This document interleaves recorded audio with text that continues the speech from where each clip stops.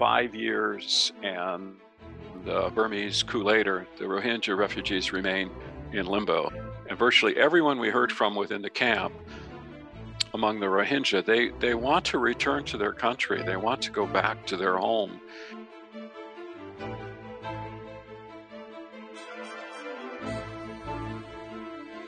Hello, and welcome to the USCIRF Spotlight Podcast, a podcast series by the U.S. Commission on International Religious Freedom, where we take a deep dive into religious freedom conditions around the world, breaking the situation down for you.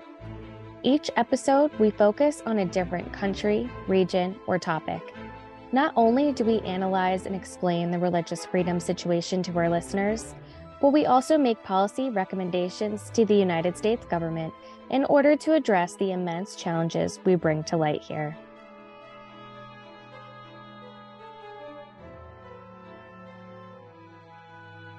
Welcome to USCIRF Spotlight. I'm Elizabeth Cassidy, Director of Research and Policy at the U.S. Commission on International Religious Freedom. Today, we're going to discuss USCIRF's recent visit to Cox's Bazar in Bangladesh to assess the current conditions and issues that Rohingya refugees from Burma face there. The Rohingya community, a predominantly Muslim ethnic minority from Burma, have long fled religious persecution to neighboring Bangladesh, with upticks in their displacement following waves of violence. The most recent wave came in August 2017, following wide-scale atrocities committed by Burmese authorities and military known as the Tatmadaw. These atrocities caused over 1 million Rohingya to flee the country, with a majority now temporarily residing in Cox's Bazar in Bangladesh. In March of 2022, the Biden administration designated these atrocities as genocide, an action that USCIRF had been calling for in the previous 5 years. A few weeks ago, Commissioner Stephen Schneck led a USCIRF delegation to visit the camps in Cox's Bazar, as well as to visit Dhaka, where they met with refugees, international organization officials, and members of the government of Bangladesh. We're fortunate to have Commissioner Schneck here today to discuss this recent trip and to share about the current conditions facing Rohingya refugees, as well as any insight he gained from related meetings in Bangladesh. Welcome, Commissioner Schneck. Thank you, Elizabeth. It's an honor and a pleasure to be here this morning. Let's start with your reasons for visiting Bangladesh and the Rohingya camps in Cox's Bazar. Why is USCIRF specifically concerned with the conditions of this community of refugees from Burma? You know, maybe the first thing to note here is that USCIRF has been reporting on the conditions regarding religious freedom and freedom of belief in Burma since our first report in 2000. Burma's conditions for freedom of religion or freedom of belief have been, well, frankly, dire for decades. The Rohingya, who the Burmese authorities singled out, in part for their religious identity, have been a central focus of our reporting. Since the majority of the Rohingya are refugees because of their religious identity, at least in part, USCIRF considers their plight a religious freedom issue. And we've long reported on the condition in these camps and have visited several times previously. On this particular trip, we had the opportunity to reassess and to receive updates on the conditions of those camps. Since the US government is the single largest owner to the refugee camps in Bangladesh, we feel it is extremely important to make sure that we're targeting our humanitarian aid effectively there. Thank you for that background. It's very important to not forget refugees whose paths forward seem bleak, especially since this is considered the world's largest refugee camp. Can you tell us a little bit more about who you were able to meet with on the ground in Bangladesh? Yes, we were able to meet with 3 different groups. We started with a small Hindu group of Rohingya in the camp. Had a very nice meeting with them, and then a tough meeting, frankly, with a much smaller Christian group that has been isolated within the camp for a number of years, really. And then we met as well with a council of imams representing, of course, the largest majority population within the camps. Beyond the refugees themselves, we also met with the Office of the United Nations High Commissioner for Refugees, UNHCR, and with the International Organization for Migration. And both of those two groups have some responsibility for providing managerial assistance to the relief efforts in the camps.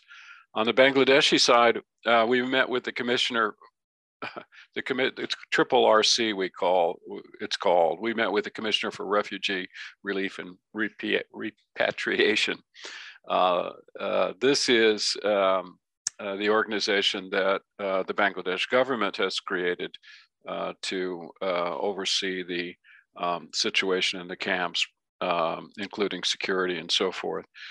This agency is under the Ministry of Disaster Management and Relief, and it's responsible for providing the Rohingya in Bangladesh in these camps, providing for their circumstances as well as planning for their eventual repatriation. And I would say we had a lovely meeting with the top commissioner there for the RRC, and he stressed the need for local authorities to bear in mind that the Rohingya, simply through the experiences that have made them refugees, deserve particular sensitivities when it comes to law enforcement and engagement. And that message was reassuring to hear, given the situation in the camps. That is reassuring. While you were there, were you also able to meet with members of civil society or international organizations not under the UN umbrella who are working on Rohingya issues? Yeah, while we were there, we were able to meet virtually with a number of groups. However, one of the problems that's occurring in Bangladesh is a sort of a hollowing out of the space for civil society within Bangladesh itself. And so the number of groups that are operating that might be able to have their efforts bear on the Rohingya situation is rapidly shrinking, and that's a concern to us overall. And for those working on Rohingya issues, in addition to that closing of the space for civil society within Bangladesh, the attitudes of both government and the Bangladeshi public are strongly against the presence of the Rohingya, and that's starting to have consequences, I think, for the future of these camps that the world needs to bear in mind.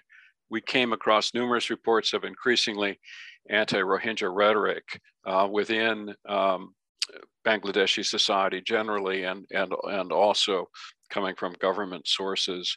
I should say Bangladesh is due for elections next year, and ahead of those elections, it looks like the Rohingya issue has kind of become a punching bag for all political parties. And so it's something we need to be very much concerned with, this growing antipathy toward the Rohingya. It's certainly right now hindering the international community's ability to provide for the refugees, but I think it also portends even more serious problems perhaps down the road. Thanks. That's disheartening to hear. Can you talk a little more about the attitudes you're referring to specifically? Well, the attitudes specifically, as you mentioned in your opening, Elizabeth, the Rohingya have been fleeing to Bangladesh actually for decades. And the Rohingya language is similar to Chittagonian, which is the language that many Bangladeshis speak in this part of Bangladesh. And that cultural similarity is also due, of course, to the geographical proximity.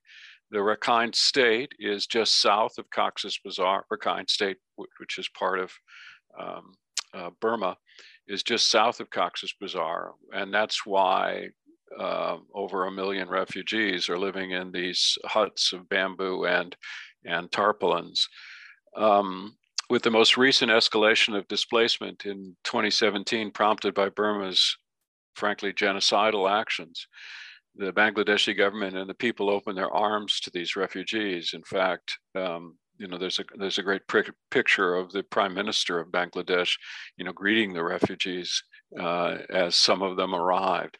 And this shouldn't be forgotten. That Bangladesh government and the Bangladeshi people, really deserve the world's praise and gratitude for, what they did in saving the Rohingya from genocide.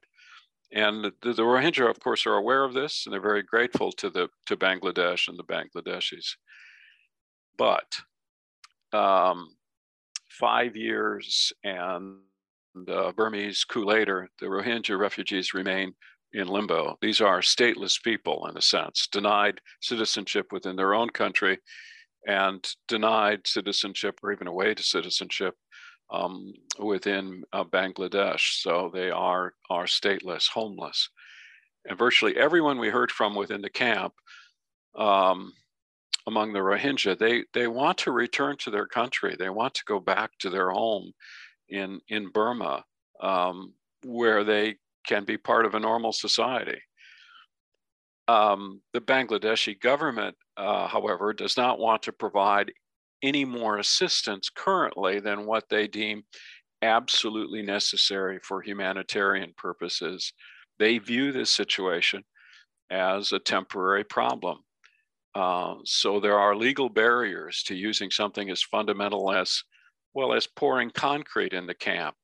They're not allowed to have money. They're not allowed to have cell phones. They're not allowed training in jobs that might compete with Bangladeshis. They're not even allowed education for their children in the normal way that we think about it. They've set up kind of their own, private system of education, but nothing that the Bangladesh government supports. So it's becoming an awful situation.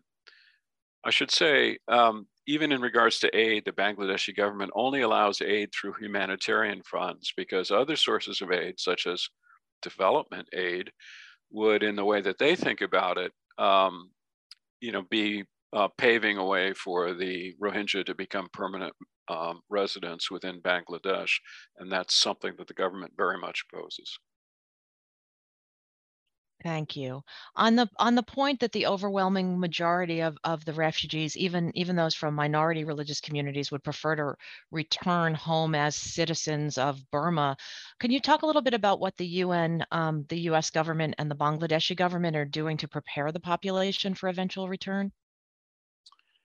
Yes, I can offer a little bit here, and let me begin by saying that this overwhelming desire to return to Burma, I think, is a reassuring sign.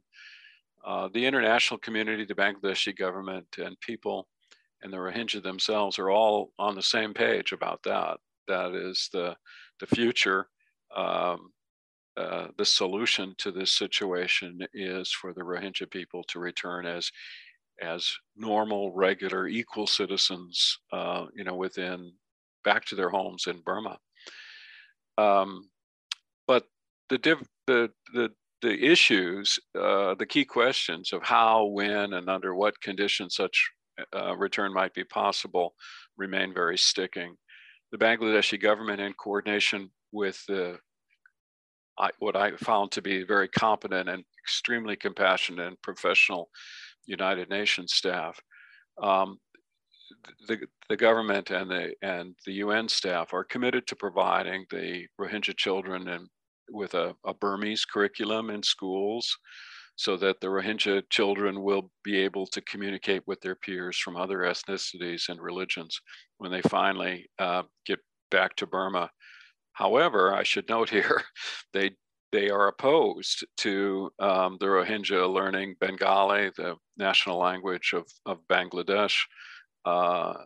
So the education is, in a sense, also designed to make sure that they don't integrate into Bangladeshi society. I should add a couple of other points. The government has also begun to make steps toward allowing for livelihood and skills training for youth and adults to gain skills necessary for their eventual reintegration. But that skills training, like language, is all designed for jobs, the kind of work that they might do in Burma, not the kind of work that they might do in Bangladesh.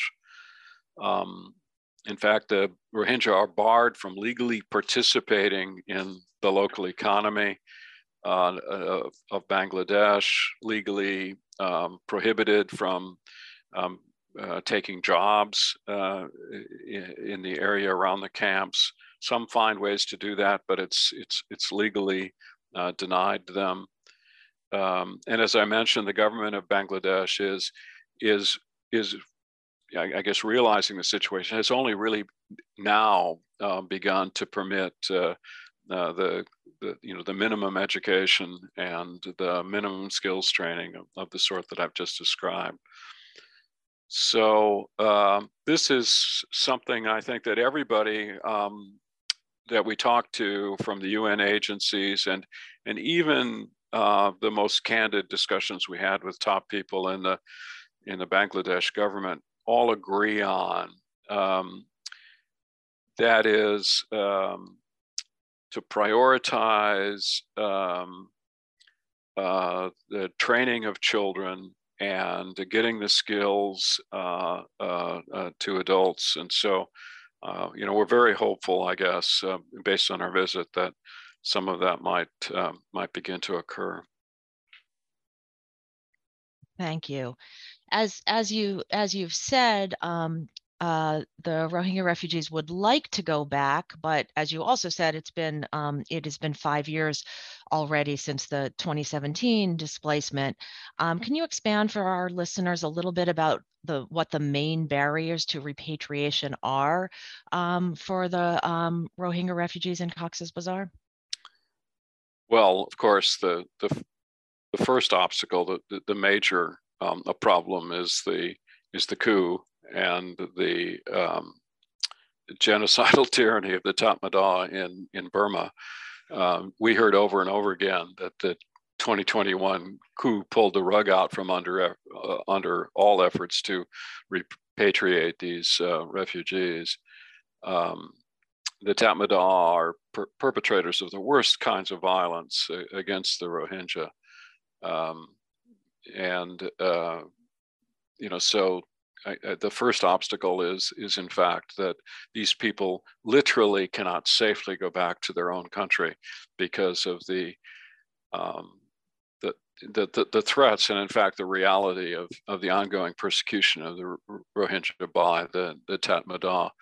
I should say, though, as well, that this military junta in Bangladesh is not just targeting the Rohingya. In fact, other ethnic and religious groups are targeted as well. As part of our delegation to Southeast Asia, we also visited Malaysia, where we met with representatives of the Zomi people and other mostly Christian communities from Burma, from Chin State and Kachin State and Karenni and so forth within Burma.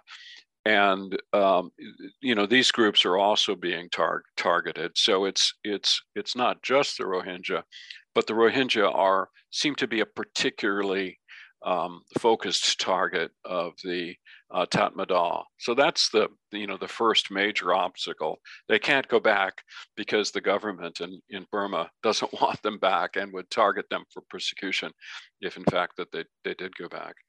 The second obstacle, however, is it was related to the ongoing conflict within Burma. The Tatmadaw is being challenged within the country by the Arakan army as well as by other emerging military groups. The Arakan army, though, is an obstacle in its own right to the return of the Rohingya. This is an ethno-religious group in Rakhine State that has also targeted the Rohingya.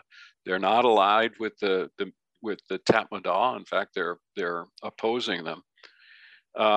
But at the same time, this group too at least has not so far shown any sign of being willing to welcome the return of the Rohingya and back to their homes. And the third obstacle that I identify is the National Unity Government. This is the government in opposition that's been formed with hopes to replace the junta in charge now. While it has made public apologies for enabling the discrimination against the Rohingya, the National Unity Government, or NUG, has yet to really commit to any plan for refranchising the Rohingya in a post-coup Burma. In other words, it has no clear plan for reintegration, nor for justice and recognition of this persecuted and shattered community of people.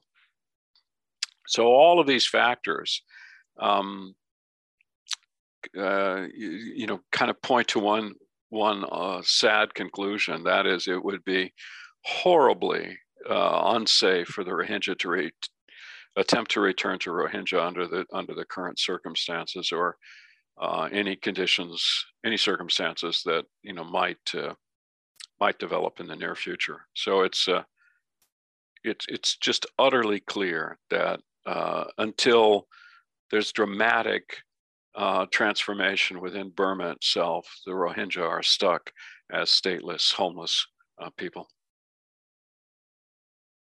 Such a difficult situation, and making it all the more important to continue the conversation about the humanitarian and training aid that you were talking about.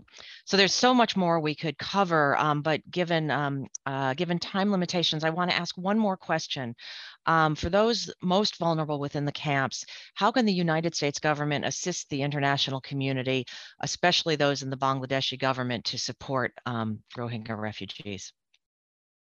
Yeah, that's I think that's the big question, given the realities on the ground that I just described. The United States and its international partners really need to be creative to find ways to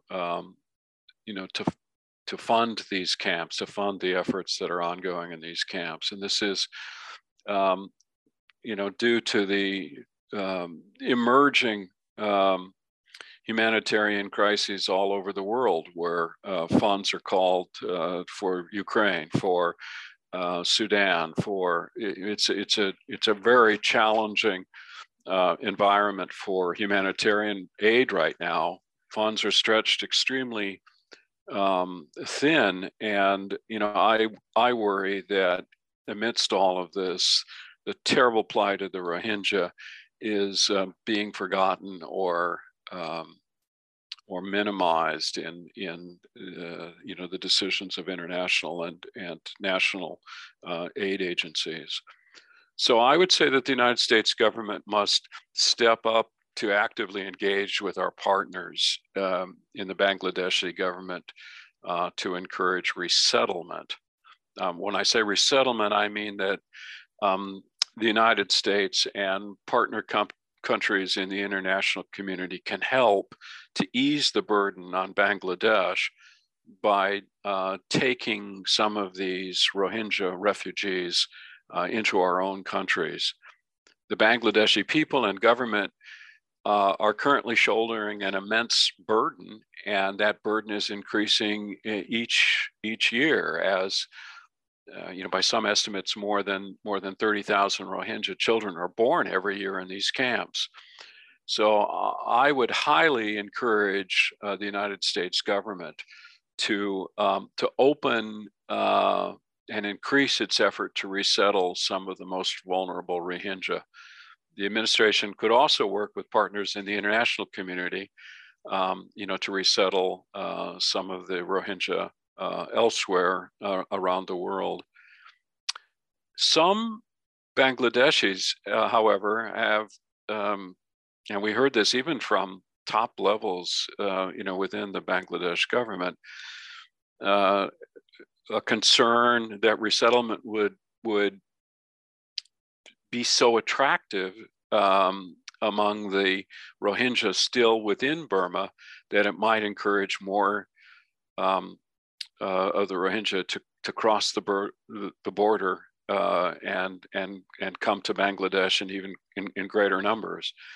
And I understand that, but in fact, as we heard within the camps, the overwhelming desire among the Rohingya that we talk to is that they want to return to Burma.